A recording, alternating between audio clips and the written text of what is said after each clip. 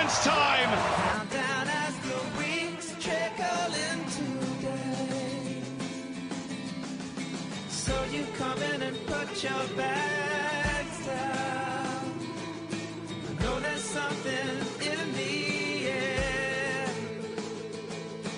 How can I do this to you right now? You're over there when I need you here. My happiness slowly creeping back. Now you're... They say football has no off-season, and that's the case for the Brisbane Football Review again. Welcome to Season 3 with James Scott and Adam here for the Daily Football Show Fan Network. Guys, how'd you enjoy your 2 weeks of an off-season? Oh, look, it's plenty of football, especially local football, and we're sort of here at the pointy end of the FA Cup, so... Look, it's actually been pretty busy, business as usual. Scott, how are you enjoying it this afternoon at Corporate Travel Management Stadium? It's great here, actually. It's really good here in the media box. But yeah, there is no off-season in football, James. You know that. Absolutely not. We're gearing up for the World Cup as well. But first, we've got an FFA Cup Round 7 Brisbane Zone qualifier between Brisbane City and Olympic FC to watch this afternoon. So we've got a couple of segments coming to you recorded before the game, and then we'll have segment 3 afterwards to recap what we hope is going to be a very good game of football. But before that, obviously we are the Brisbane arm of the Daily Football Show Fan Network, so we need to start off with a little bit of Raw news, I think. Okay. Why not? Why not? Okay. You sound so enthusiastic, I Hazel. am. Yeah. They did have an off-season. This is our pre-season, all right? Yeah, that's right. We're gearing up. So some of the big ins since we last spoke to you were Tobias Mickelson and Stefan Mork, and I'm actually quite happy with those two signings. Look, Stefan Mork, that was one that sort of popped up on the radar sort of almost out of nowhere, but especially after he was released from his loan stint at Melbourne City, and it seems though his Dutch club has sold him to the Raw. So I think, we'll be interested to see what the terms are around that, but 4-year deal. So obviously a long-term investment for the club.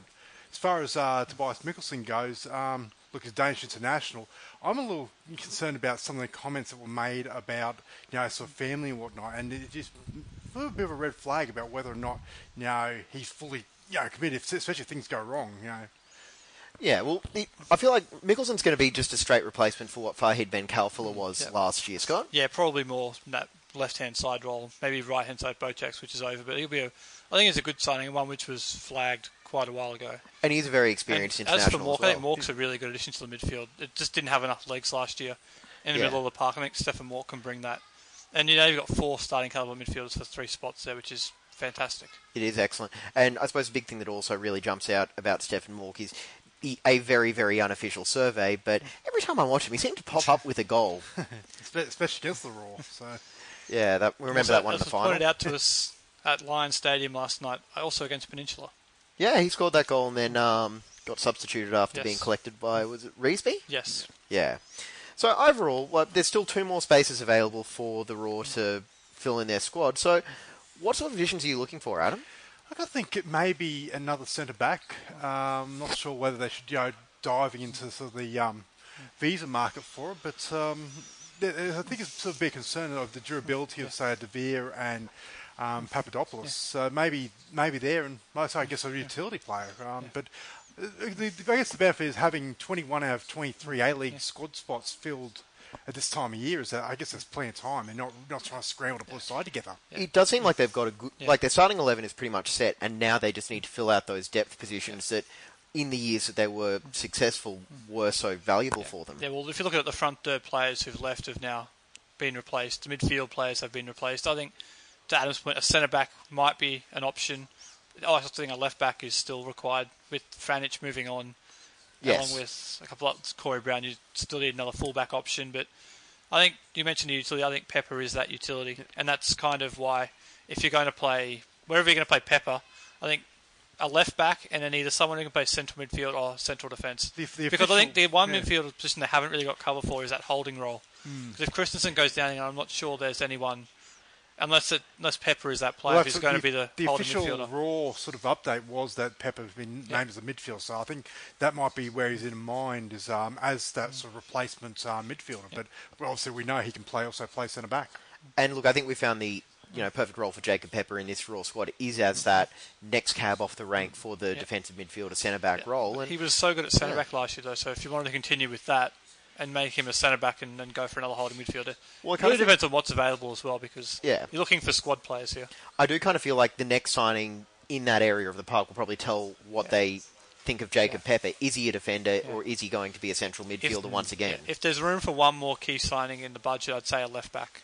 Just because you want an option in case Conor O'Toole does have that second year situation that some young players have had.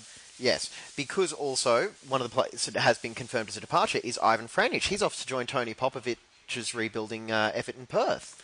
Look, it's interesting signing, but look, we wish him well. I guess at the end of the day, the rumour was that he turned down the Roar's offer. Obviously, he got better money at Perth. Good on him. I think I wish him well. Not sure if it's better money or if it's a more guaranteed starting time, because obviously right back with Jack Ingett here, left back is no guarantee he'll displace Conor O'Toole. So it might be a case of more guaranteed playing time, but it's a big loss for the Roar just because a player that versatile, he played right back, left back, right wing. He's played centre midfield in the past, centre back in the past. That's the sort of versatility you want in a player off the bench. And he does seem like one of those, I suppose, culture guys as well. Yeah. I hate that buzzword, but he is the guy that, he always seems to be, one of the more popular players in the squad. And, I've been open with it before. He has been one of my favourite Raw players throughout his career, so it is going to be a shame to see him go. Yeah, it's going to be weird seeing him in Perth colours especially, but... well, no weirder than seeing him in Melbourne City colours. That's true, but... It could be Melbourne Victory colours, let's be honest. He didn't follow that well-worn path. Although I did actually notice on Corey Brown's Instagram, he had a leaving Brisbane dinner, so I wonder where he could be off to. Yes. Yeah. Who knows? We'll have to find that one out. Anyway, some of the other confirmed departures. Mitch Oxborough is off to Broadmeadow Magic, and Massimo Macarone is signed for Seri Seaside Karase. Yep. Close enough. Yep. And Fahid Ben Kalfala, his retirement was apparently only applicable to the A-League. He's joined NPL Victoria 2 side, Nunawading City. Yes, and they kept it very, very quiet because nobody knew he was even in the squad until that game kicked off. Fair enough. So they kept that signing well underneath the radar. That's right. So, not every Raw player has been going along with the off-season, though. Yep. We have also seen Dane Ingham on international duty with the All Whites. Yep. He's only played 45 minutes in 3 games, however, though. He was, played for a half in their loss to Kenya, and was an unused sub against Chinese Taipei in India. Yep. So, it seems like a bit of an experimental missed out on making the final based on goal difference to Kenya, so he might have played in the final if they got there, but they didn't. So. Yeah, well, from what you were saying before we started recording, this is very much a young, experimental side. It's, like I said, the tournament's just, would even just be barely, it'd be a friendly tournament at best. And look, at the end of the day, if the All Whites are looking at other players, looking at a bit of depth, it's probably the right time for them to sit out. And you got to remember, with New Zealand, they don't have any games that really count for 2 years till the Oceania Nations Cup in 2020. So this is the time for them to play young players. And I'm pretty sure they played the young boy Kakache who broke through at Wellington last year. So we're just clarifying, New Zealand did not make the World Cup then? No, they did not. Oh, they're in good company, though. Yeah, they could go off on that tournament in the US. Yeah. All right, the W League side have got some players that are still making news as well. You've got Claire Polkinghorn heading to Houston Dash for the 2018 season. She's joining Celeste Bourrier and Hayley Rasso at Portland, Carson Pickett in Orlando, Katrina Gorry in Utah, while Tamika Butt and Mackenzie Arnold are off in Norway. Just to clarify, Claire Polkinghorn's going to Houston Dash. Yes. And is that what I said? Well, some of our more picky listeners might suggest that you're saying that she went to Portland Thorns, but Never mind me. I think Hayley Rasso is just overcoming an injury as well, which she sustained on international duty. Well, look, it all makes sense in my head, okay? That's all that matters. Yeah, so the Socceroos, they're gearing up for the World Cup, and we should also take this time to plug our live show at the Pig and Whistle Riverside next Saturday night, 6:30. Getting close now. Yeah, looking forward to it. No swearing, Scott? A live show. Only one person swears on our show. Yeah, but I don't think we're getting Angela back. By the way, hi Angela, hope you're recovering from your surgery. Best wishes there. They have had 2 friendlies in the last week, a 4-0 win over Czech Republic, Matthew Leckie, Andrew Naboo and an own goal, and that was an excellent performance. Look, the second half definitely was a very, very good performance. I think it's one actually heightened expectations as far as, if it's sort of any malaise about the Socceroos and their chances. I think there's heightened expectations. It was Czech Republic, mind you. They playing for nothing, and when that first goal went in, that they fell in a heap pretty much. But They were playing for the whole is what they were playing for. They were offering nothing, particularly late in the second half. They were they checked out. But it was a good performance from the Socceroos. But they did still need to create the chances and convert them. Now, look, I'm not going to say Australia should be $1 to win the World Cup now, but... $1, that's a bit long. That's a bit long. But look, it's still encouraging to see faith. them make that progress. And then this morning, Adam drew the short straw of sitting through the Hungary game. Oh, yeah. So tell us about that, Adam. Look, I think, first of all, Hungary were a lot better than what and advertised, especially after Belarus must be a pretty decent team at the moment, because Hungary were, especially up front, really causing problems. Their right winger especially gave Josh Risden a hard time. Look, overall, the game really sort of only picked up when Daniel Azani came on. He scored the opening goal with the assist to the keeper, the substitute keeper. Then a pair of own goals. But look, from a performance point of view, they went with unchanged side, which means I think it's where Bert van Marwijk's sort of aiming towards. I think it's 11 that started last is more than likely going to be more or less what could start in Kazan. Well, you can join us on Facebook Live at 6:30 Saturday, June 16th, and might have a couple more things coming up soon as well. So keep an eye on our social accounts and whatnot. We'll worry about the World Cup stuff in that show. We're going to move on to expansion. 15 confirmed bidders nationwide as the FFA deadline came in. Our hosts today, Brisbane City, are one of the confirmed bidders. Look for confirmation from the City draft. The Queensland bids, you've got Brisbane City, Gold Coast United and Western Pride. Strikers actually dropped out, and we saw some photos come up from their proposed stadium, which, look, from a picture perspective, looked excellent. Yeah, but I think also, to be honest, I think it was pure fantasy. I sort of question whether even Brisbane City Council knew about that, where Strikers were planning to build on their land. Because, look, at the end of the day, a lot of it was, it was a lot of it was ambitious and whatnot. You can't fault them for that, but I think they realised, it's probably not worth it for the moment.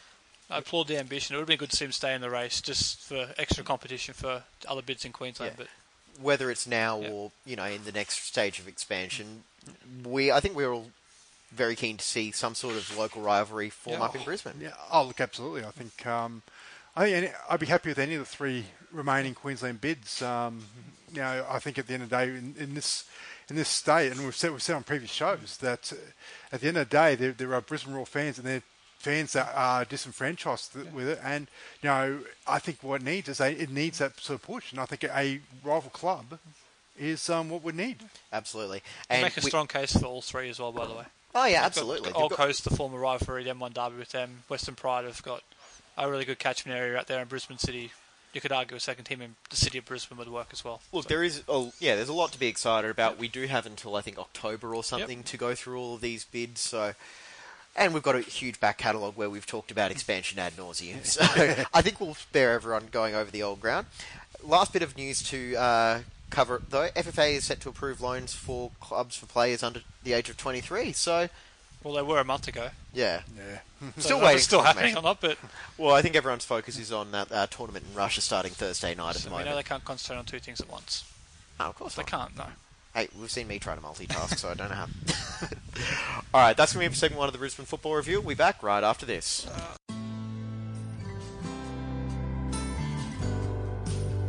You're listening to the Brisbane Football Review. We'll be back after this. Welcome back to the Brisbane Football Review. Season 3 premiere. It's James Scott and Adam here for the Daily Football Show Fan Network, ahead of the NPL leaders Olympic FC taking on Brisbane City at Corporate Travel Management Stadium. I think I got all the plugs right for that. Sounded good. Close enough. All right, so I believe since it is Season 3, it's my turn to do all the Brisbane Football Review plugs. Yep, it is, yes. So. All right, so you can get in contact with us. Facebook, The Raw Review, Twitter, @Raw Review, email brisbanefootballreview@gmail.com. You're obviously listening to the podcast on Whooshka or iTunes, and we're part of Daily Football Show Fan Network while they're off on their Russian adventure. So how we miss out. Yeah. Let's have a fight, guys. Yeah, so Adrian, Joel, etc. I hope you guys are having a good time over in Russia, and it's still probably colder there than it is in Brisbane.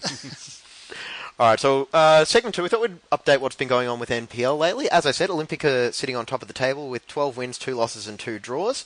They're just ahead of Western Pride FC, who might be missing a striker who's at pre-season training down at Logan. Yes, they are, but they also have a game in hand, so... They do too.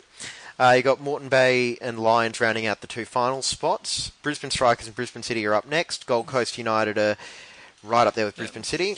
We've got Cairns, Raw Youth, Southwest Queensland, Mackay and Whitsundays, Magpies Crusaders United. I really need to stop reading that full name.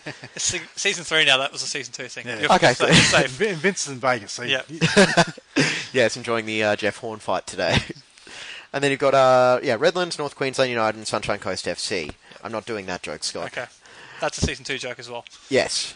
So we've had a couple of coaching changes come out since our last show. We've got Strikers and Pride have been making a couple of shifts at the top. Yep, Strikers have made a change to their coach after 4 straight defeats in all competitions. I think he's just stepped aside. I think he was kind of reluctant. David Lloyd to take the job initially, so he stepped aside for the interim coach for the rest of the season. And I forget the other one. Oh, the other one, Graham Harvey, Graham has Harvey, yes. taken up an opportunity at a professional club overseas, and it's well deserved. So it's technically stepping Yeah. up for a promotion, Yeah. not anything It's well else. deserved what he's achieved out there at Western Pride the last couple of years, bringing through some really, really good young players. So One of the things that has precipitated the change at Strikers is 4 games without a win or a Yeah. goal to their name in all competitions. So what's going on? It's look, it's dire straits for them at the moment.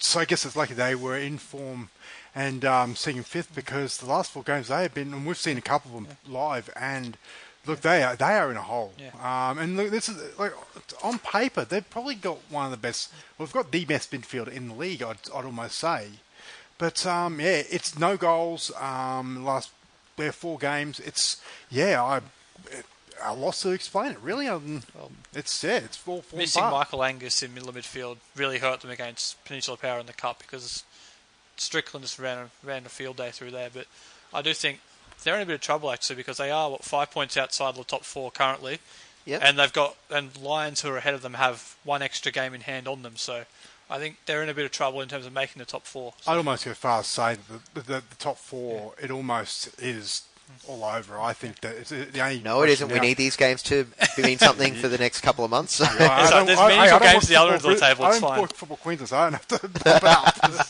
But look, like I think the race will be within that top 4 about who finishes where, who gets home field. That's probably the thing. But the gap already might be be far enough apart. We can almost say that those top 4 teams can think about finals football. Yeah, absolutely. The other end of the table, though, is really, really interesting with the relegation zone. There's a couple of clubs down there who are starting to pick up some points in the last couple of weeks. I think Thunder and Magpies Crusaders had back-to-back wins, which have moved them clear. Redlands had a good win away to Gold Coast. They need the that gap win. is starting to open up a little bit to North Queensland and Sunshine Coast. I think Sunshine Coast can already start making FQPL plans. But their goals again seem to have tailed off a little bit. They might make FFA Cup plans by the time people listen to this too, by the way. Yeah, that's actually true. Well, we'll cover that in segment we'll get to 3. But yeah, I think Sunshine Coast, 75 goals against in 16 games, so that's better than what it was at one point. Yes. No, they have improved a bit the last few weeks, to be fair, under their new coach, but they're still struggling. I really should go see my parents one weekend, and in that same time is watch a game up on the Sunshine You Coast. should pick a game to go and watch. Yes, I think I'm drawing the straw for that one. Yeah, that's you. All right. Go down to FQPL. Penn Power still undefeated, and despite what happened last night, they're looking like they're going to be ready for NPL next season. Coronation Day is looming for them, I think, and with a lot of teams, second through about 6 are taking points off each other. I think it's a matter of when. And just quietly, I think Logan are 1 lost in 10, so that signifies why they're in Right up second there and as well. moving clear in second. Well, Big win over Rochedale recently as well. There is a very good sort of contest going on for that second spot. You've got Logan, Rochdale, Eastern Suburbs, and even Sunshine Coast Wanderers are all still, you would say, in touching distance of that. They are, but Logan is in really good form at the moment. I think they're the favourites for the second spot. Form is fickle. It is, that's true. Yeah, you never know what's going on there. So is Arsenal's defence, by the way. Yeah, can we not go Premier League No. just now? Can you Arsenal jokes continue over to season 3, sorry. can you just give me a month No. to enjoy the World No. Cup? And Nope. You can talk about a midfielder you're linked to if you like. yeah, I'd rather you didn't. Yeah, I've missed you guys, really. Exactly. And then we're going to also touch on NPLW with Souths United clear at the top with Lions 5 points behind. Lions do also have a game in hand, however. And the top 4 for that is set in Yep. stone, basically. Yes. They're the best 4 teams by a considerable margin. They're almost it's a separate league. Those four sides, and in the women's NPL. They're miles ahead of the rest of the field. And those finals will be around about the same weekend as well anyway. Yeah. Yeah. So still got a few weeks to go, obviously. So get out and see your local club, because I got to be honest, I love coming to these games. All right, so look, I think that's actually pretty much all we've got for segment 2. Yeah. We're still in pre-season form. You know, we don't want to go too far and pull a hamstring or something, or strain my vocal cords. We'll take a bit of a break. I think kickoff's about half an hour away here. We'll come back and recap all the final 4 teams for Queensland in the FFA Cup. So we're going to go enjoy the game. We'll talk to you later.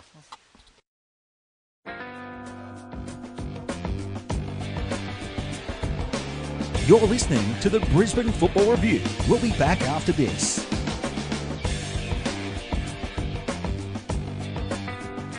And after about a 3-hour intermission, we are back for the Brisbane Football Review Season 3 premiere. It's James, Scott and Adam here at Corporate Travel Management Stadium after what was an absolutely classic FFA Cup qualifier. Adam, have you caught your breath?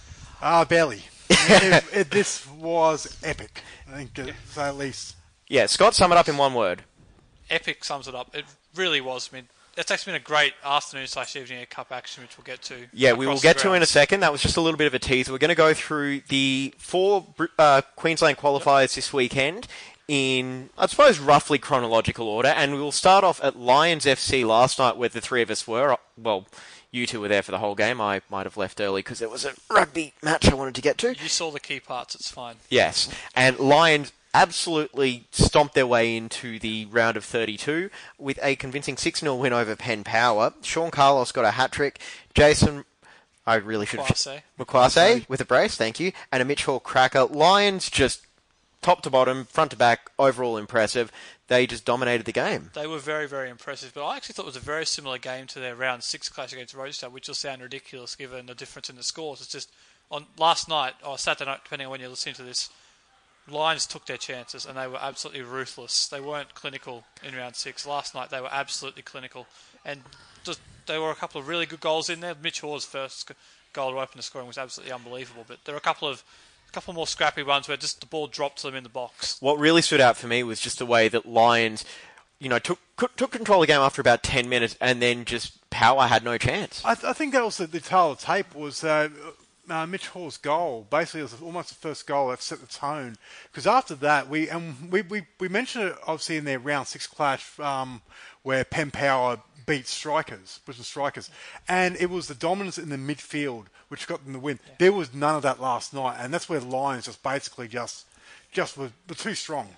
Yeah, Thomas Strickland was absolutely unbelievable for Peninsula in round 6 against the Strikers in midfield. He just could not get into the game last night. They just were crowded out in there. Well, what really stood out for me was, you say Power were crowded out in midfield. I say Power were almost non-existent in midfield, because once they were down 2, it was basically like they were playing a 5-0-5, and Lions basically had the run of the middle of the park. They were disjointed, you're right. I think we were sort of talking about it in the media area earlier today about, I think, a case of they could probably get away with that sort of trying to storm through attacking in the lower division that they're playing in, and to get out of trouble. But I just think with Lions, they're just too strong, too good, and in the end, it just sort of got out of hand as far as the scoring went. And look, we'll just touch on Penn Power quickly. You saw a gap in class between the two sides, but I feel like they weren't anywhere near as bad as that 6-0 scoreline might indicate. No, I agree. Well, it was, like I said, it wasn't your typical 6-0, where Power wiped off the face of the pitch. They were decent times. A couple of good saves of Luke Borean, may have sort of compared that, but yeah. And Tom Strickland did hit the crossbar just before halftime, and it was only 2-0. And if that goes in, it's a completely different game. Yeah, well, they had their chances as well. Coulda, shoulda, woulda, but yeah, they did have their chances in the game. They were completely outplayed. Power certainly are a better side than 6-0, and I will be very interested to see how they go next year when they do get into the NPL. And also as well, that was Penn Power's first loss for the season, and their 19 straight games unbeaten was actually a national record currently throughout Australian football. So that went up in flames last night. Absolutely. Now, after the game, you guys had the chance to talk to Sean Carlos, so we're going to listen to that interview now. We're back there with Sean Carlos. Congratulations on your win. Thanks, mate. It was a well-fought game. We just worked our asses off. Worked really hard, and got the result we wanted. And your own performance scored 3 goals. You must be absolutely delighted. Yeah, absolutely delighted. That's the first hat-trick I've actually had in my full senior career. So, to do it at a time like this is just perfect, and I can't say anything more than that. Looking ahead to the round 32, you must be looking forward to competing on the national stage. Yeah. It's always a good experience. We've done it once before, back in 2015. Our Lions went through the round of 16. We played an A-League side, and to get that chance again to play whoever around the country, top 32 teams in Australia, it's going to be a great experience again. You obviously had played Perth Glory at home in 2015. Looking for playing on an A-League team, or do you prefer somewhere else? I'd take on anyone really. A-League or NPL. They're going to be a good side if we get to travel. It's always a good experience getting down to a different area we don't know, and giving it all you can. Thank you. No worries. Thanks for that, guys. Congratulations. Appreciate Good luck in that. round 32. Thank you. Cool. Thanks for that. And thanks for covering that interview for me, guys. I was well on my way to Suncorp Stadium for the Wallabies Island by that point. No problem, James. Happy to do it anytime. All right, so then, up in Cairns. Cairns? I was going to say Ballawah. North Queensland. Yeah, so up in Cairns, the absolutely bat-crap crazy results started off. We thought, Mackay Whitsundays, Magpies, Crusaders United FC were going to be fairly comfortable when they were up 3-0 early on, and then not so much. Yes, well, it was 3-0 when full-time happened at Lions Stadium and we went off to do the interviews with Sean Carlos. We looked at our phone, it was 3-2. And by the time we got back up to the sports bar, it was 3-all. And they got 3 goals in 6 minutes, which is actually very similar to what Cairns did. I think it was around 5 when they played a local team up there in Cairns. They were down 2-0 and down to 9 men with 2 minutes to play, and they managed to equalise and then ran away with it in extra time. So they've got form with doing this, Cairns. It's unbelievable. Because I got a notification saying so-and-so liked a post, check the score. How was that 5-3? Yeah, five goals in 14 minutes it was, and unfortunately, like I said, it's one of those things with Kansas. They just seem to always find a way Up for the cup. Yep, They certainly are. They're the only team who've qualified for all 5 editions of the Cup as a member federation club. So congratulations to them. It's a fantastic effort. And they deserve plenty of credit for that. And there's still so much more to look forward to. And we're going to move on to the Sunday games now. We'll start off with the one that just wrapped up down south? Up north. Up north. It was on the Sunshine Coast.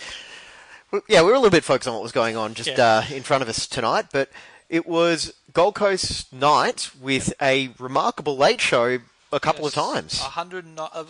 Firstly it was 1-0 for Gold Coast Knights, and then Sunshine Coast equalised in the last minute in the 93rd minute, I beg your pardon, of normal time, take it to extra time. Then they scored a penalty right at the end of the first half of that before Gold Coast Knights scored in the 119th and the 122nd minute. So and we were one of those watching unbelievable cup ties. We were watching part of that from the what appeared to be a drone footage with a Facebook Live thing. So I think that might actually be a first, watching a game from above. Yeah, look, we still don't know who scored. Unfortunately, social media's coverage wasn't great. I think they might be celebrating a little bit there. I think so. But so we'll sort of catch up on our socials as far as who scored what. But look, at the end of the day, they did the hard way Gold Coast Knights, so they were probably odds-on favourites to advance, being the coach and the vast majority of players have FA Cup round of 36. In fact, all the way to the quarters last year. Yes. Yeah, they were expected a couple of really close ties this weekend in the FA Cup. That wasn't meant to be one of them. I think everyone had Gold Coast Knights winning that comfortably in it. Fair play to Sunshine Coast, who have not had the best season in the NPL. It sounds like they put up a really good effort tonight. Yeah, I think it's we've been pretty harsh on them throughout the season, probably deservedly. Given Mostly some of the Scott. results. Yeah, I'll take But that. look, I sort of feel from that. That would be heartbreaking. Being 2-1 up with with the full time in sight and to drop 2 goals late. Look, he really feels commiserations to them. But well done, Gold Coast Knights. And they'll represent Queensland well, I think. So we're off down the Gold Coast then, maybe? Hopefully. We'll have to wait and see. They're at Carrara, actually. That's not too Not bad far of a from drive. Just the Gold Coast Stadium, the AFL Stadium. Metricon, that's it. That's the one. All right, so now we're going to get on to the game that we just watched in front of us. That was... Yep. Oh, boy. If you were watching it on the Football Queensland live stream, you were given a real treat this afternoon. I cannot think of anything better that would have been on TV Sounds today. like he may or may not have seen the penalties, though. Well, may or may not still have. saw it. Yeah. They did manage to get the streams fixed up for that. But, oh my God, it was Olympic 2-2 after extra time and winning the penalty shootout 4-1. Yes. And that was honestly one of the best games of football I've watched this year. It might not have been it was just so entertaining. It's probably the best cup tie I think I've seen in Queensland while we've been watching the FFA Cup the last 4 years. I think this has been the best one. Absolutely. Not just qualifying, I'm talking about the TV rounds as well. This was brilliant. We'll talk to Rafe Griffin, the commentator, just after the game, and I actually brought up with him that one of the memorable FA Cup ties was that Palm Beach Sharks versus Broadbeach United, where it went 12-11 on penalties. That was the high mark. I reckon this one obviously would beat it. I mean, this was just a pulsating game, and look, the penalties didn't go the way that Brisbane City would like, but at the end of the day, look, it was a great game. I think everyone that left here, no matter who they were supporting, I would have left them going home happy. I think the stakes for this game tonight would supplant the Palm Beach Broadbeach game, which I think was pretty early in qualifying. But this was an unbelievable game to watch. You've got 4 pages of notes there to go through. It's unbelievable the stuff that happened. Yeah, we'll get to those in a second. But just overall, I was watching this. I would have been happy either way with whoever won. So I was bouncing around the back of the media box, just waiting for the next interesting thing to happen. So full disclosure, you weren't the only one jumping around the back of the media box. Yes, but I was one of the few that didn't have a specific rooting interest. I wasn't in a club polo. But look, it was a remarkable game here at Corporate Travel Management Stadium. I think that's 4 mentions now. Yep. You're going well. All right, so we'll go through the game. I'll work with the notes, and it seemed like there was a little bit of a repeat of that NPL game that we were here for a couple of months ago, where Olympic were really trying to use their wingers to get in behind the City fullbacks, and Jez Lofthouse was a key focal point for that early on. Yeah, they really targeted the high defensive line of Brisbane City, and it worked an absolute treat, particularly for the first goal, which Clancy came out, and it was a really good finish. I think it was Nasri with the first goal, right? Nasri did get the first goal. Really, really good finish over the top. On 34 minutes. Over the top of the goalkeeper. Really good finish and exploiting what was Brisbane City's tactic of a high defensive line.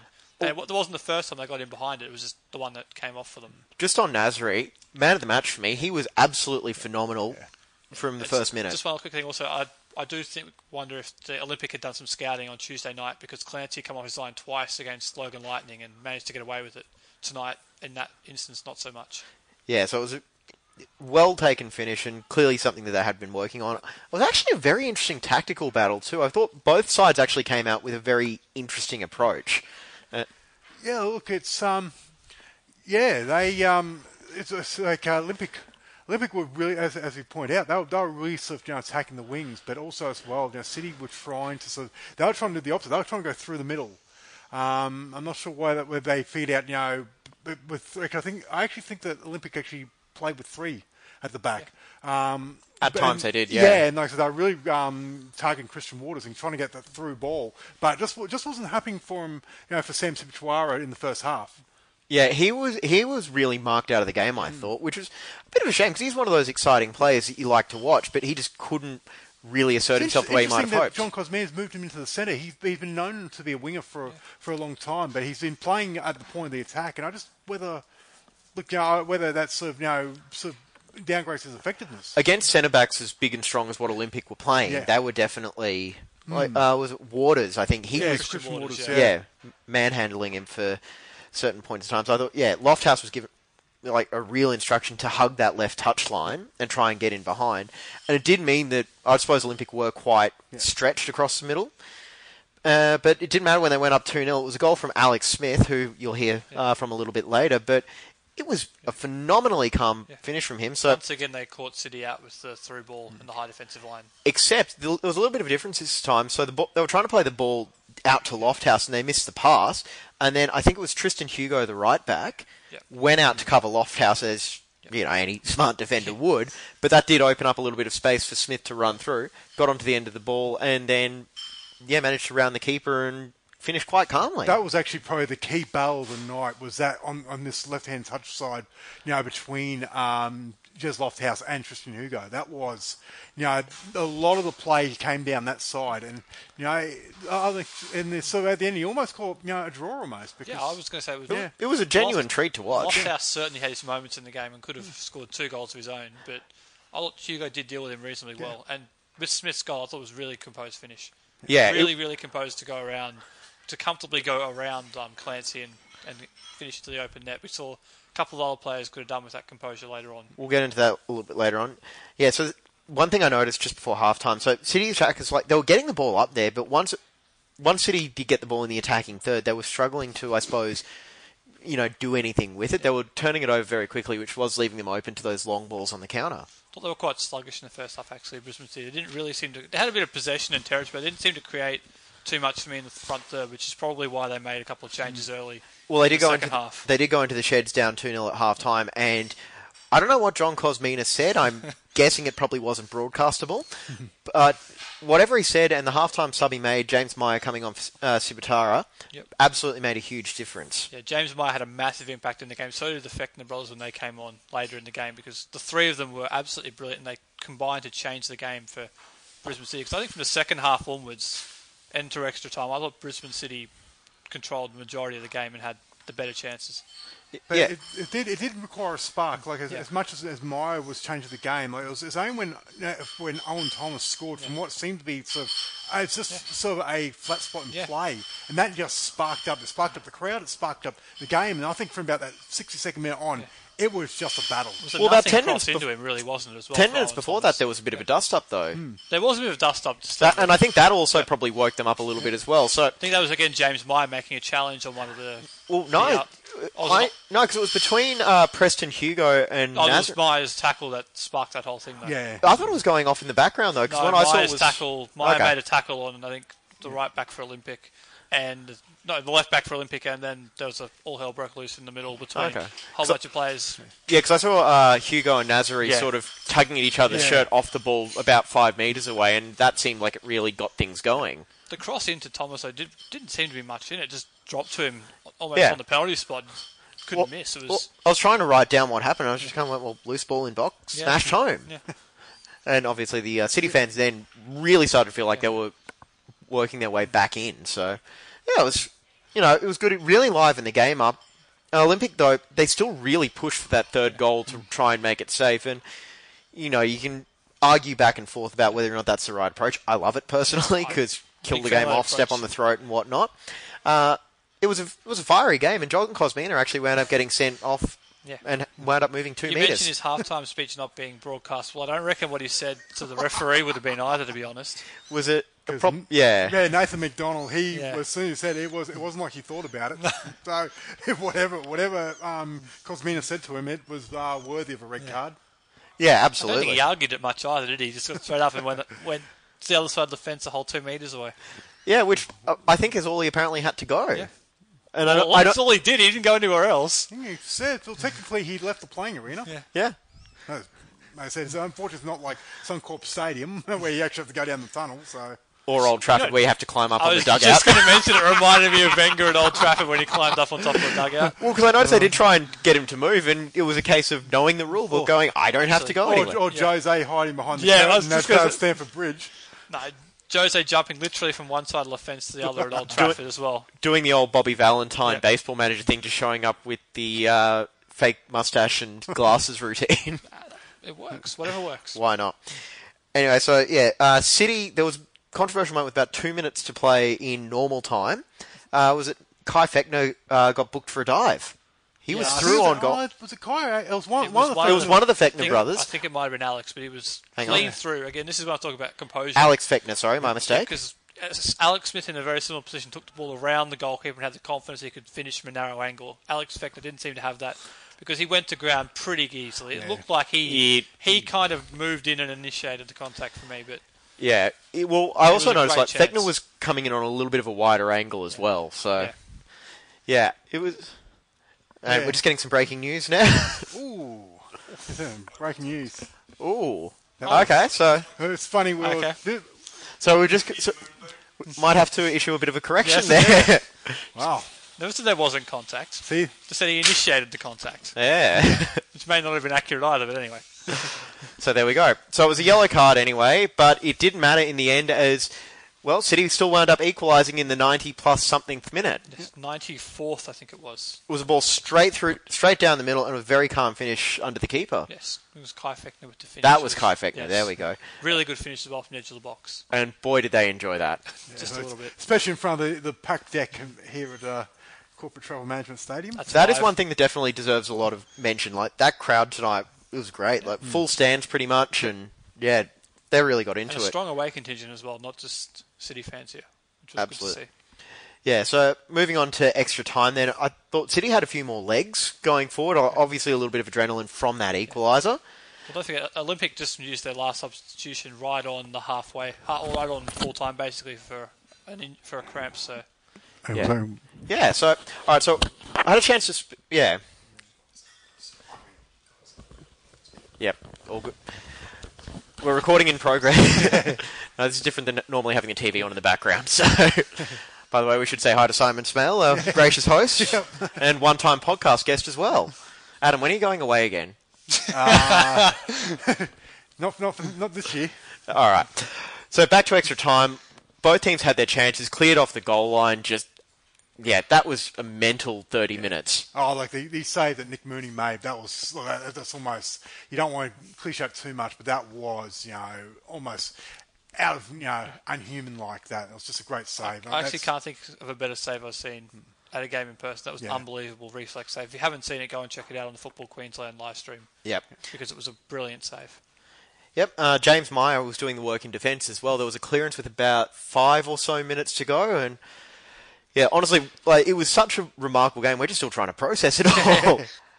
And Olympic actually wound up finishing the game with 10 players on the pitch because Ito wound up going off with what appeared to be a lower body injury. Yeah, it looked like cramp, didn't it? I mean, it's not surprising given the amount of effort the players put into this game that a number of players were cramping up, but it certainly seemed like he was the most affected by it. But there were a couple of other players out there struggling quite a bit towards the end. Yeah, you could see them really, I suppose, the effort of the exertion just really took its toll on them because it was such a draining game for all involved. It wasn't like 120 minutes where a lot of it was slow played. Both teams trying to play for the penalties. Like both teams had genuine sort of interest to try and win it within the extra time period. So much so, I actually said, I think with about 10 minutes to go, I was expecting this to finish 3-3. Yeah, there was certainly enough chances in extra time for that to happen, just given what happened. But it was, I think it was an astonishing 30 minutes. Jez Lofthouse had another great chance to score. Kai Fechner had a good chance to score. I think that chance you're talking about with sort of earlier, Nathan Mooney clearing, saving offline, it was an absolutely unbelievable. Absolutely. All right, so we're going to run through the penalty shootout very quickly now because we've got a few. We've only got a few minutes left. Yep. We've actually had to move outside now because all the city. Nice and peaceful out here, actually. Yeah, I could actually get used to this view. I might have to. All right, so run through it. Olympic shot first, and it was Nazari who nailed it. It was easy penalty. Then it was Alex Fechner with the first penalty for City. Very good penalty for City. Sent the keeper the wrong way. Yep. Kuminau wound up hitting Olympic second, and then it all kind of went pear-shaped for City there, where James Meyer missed his high. Yep. And then it was Waters with... Waters managed to capitalise for Olympic to score. It was very much a centre-back's penalty. Just pick a spot and hit it. Nothing wrong with that, of course. And then... number 19, Kai Fechner, had the next one, and he sent it over as well. Pretty similar to James Meyer, really, wasn't it? 2 penalties over the crossbar. Giving Alex Smith the chance to hit the winning penalty. Yes. So I actually had a chance to speak to Alex Smith after the game, so thanks to Olympic for that, and you're going to hear that right now. Joining us now in the Brisbane Football Review is goal scorer tonight, Alex Smith. Alex, first of all, congratulations. Cheers, mate. It was a bit tougher than we thought it was going to be, but I'm happy to get the job done. Yeah, so you're into the round of 32 now, but it was an absolutely mental game tonight. What was going through your head? A bit of everything, really. A bit of disbelief, how we let the two-goal lead slip, but it is what it is, and all that matters at the end of the day in the Cup is that, we advance to the next round, so I'm happy with that. Scored a very composed goal. Can you talk us through that? Yeah, just a simple finish around the keeper. Not too many people do that these days, so it was nice to have a plan and obviously have it come off. Still sort of got some adrenaline running through me with that penalty at the end, but extremely happy, and this is kind of why I came to the club, to be a part of games like this. So. And you're looking forward to the round of 32 now? Yeah, absolutely. When I played up in Cairns, we had a couple of rounds of 32. I think we had a few chances to get an A-League team. Didn't happen, but, it'd be perfect for the club, perfect for the players, and, that's what the FA Cup is all about. So fingers crossed we can jag one. And you got the penalty as well. Did you volunteer to take that one? Kind of, sort of. New signing, striker and all that. You don't really have a choice. So I'm not a big fan of pens, but it came off, so really happy with that. So how are you settling into Olympic? Yeah, really good. It's a good club. Got a great bunch of boys, great coach. It's exactly what an older sort of 32, 33-year-old player needs. Driving from Sunny Coast for training twice a week is not ideal, but that's how much faith I have in the club and what we're trying to do, and so it's been really good so far. No one's giving you a hard time, no left backs or anything? I was just saying to Shano, actually, I haven't been yelled at on the pitch for a few years now, so it's actually quite refreshing, for someone older than me to do the yelling. So, it's that's what it is. A lot of these younger guys at a lot of the clubs, they don't know how it used to be, and if you yell at them, they think you're having a go at them, but. It's just passion, that's all it is. And after the game, we sit next to each other and, have a beer and have a laugh, and that's it. So. And turning your attention back to the NPL season, what are you looking forward to over the next month or so? We got Moreton Bay next weekend, which is a big game. Obviously, we just played them in the FA Cup, so I think they're sitting around third or fourth, so it's another big game for us. Every game from now on in is a crucial game. We got to win them all, and just put our best foot effort week to week, and then we'll chuck some cup games in there every now and then. Beautiful. All right, well, thanks very much for your time. Best of luck in the round of 32. Cheers, man. Appreciate it. So for a new signing, he seemed like he really enjoyed himself tonight. Yeah, he's certainly enjoying his time. That's 4 goals in 2 cup ties, so he's certainly becoming a bit of a cup specialist perhaps for them. And credit where it's due, that was a phenomenal finish from him. All right, so we're going to wrap up this episode now with a bit of a discussion. We know the 4 Queensland teams that will be joining the Brisbane Roar in the round of 32, and joining the Roar in the round of 32, and I'm actually thinking, there's a lot to be excited about going forward. I think overall for Queensland, we've got, if you include the Roar, who I think in the past been accused of treating the Cup as a pre-season. Now here, the fact that they're back in pre-season training already now suggests that they are going to try and give us a red hot crack. But a lot of the mystery of the round of 32, it's all going to come down to the draw. Yeah, and I think first things first, we're hoping we get pretty similar luck with the draw than what we got last year. Absolutely. Where I think all the Queensland teams were at home bar one. I think Kansas City were away. They were in Sydney. So all Southeast Queensland teams were at home, and that made for a very fun couple of weeks. It is. Yeah, it is also. If you look at the teams who've qualified, Olympic are top of the NPL here. Lions are comfortably in the top 4. Kansas City are the highest placed team from the northern regional clubs on the table, and Gold Coast Knights might be a Gold Coast Premier League team, but they're essentially the old Gold Coast City from last year. Which did make the quarterfinals. And they're an NPL club in waiting as well, so it's 4 really, really strong competitors who I think could absolutely cause some damage in the draw once again this year.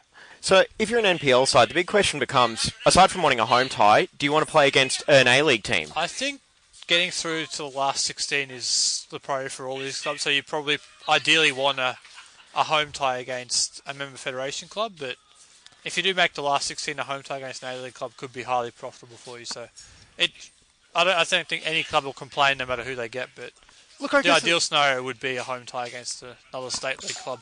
I guess it comes down to ambition. Is the glamour tie against potentially the A-League club worth more than advancing the competition? And look, we've sort of known in a way. You look at Redlands a couple of years ago. I think it was who was the last year that knocked over Central Coast? Blacktown City, yep. Yeah, so those clubs, I think they obviously went and thought, okay, we can win this. But look, it all depends on the individual club whether they covet advancement in the tournament, which means that they'll want a member federation club, or they actually be on TV and have that. The prestige showdown against A-League club. And from a statistical standpoint as well, I think all the upsets of A-League clubs have come in the round of 32 as well. It also depends on what A-League club you draw as well, because some A-League clubs will be treating it as a pre-season hit-out. Some A-League clubs will be going for it, looking to pick up some silverware in November.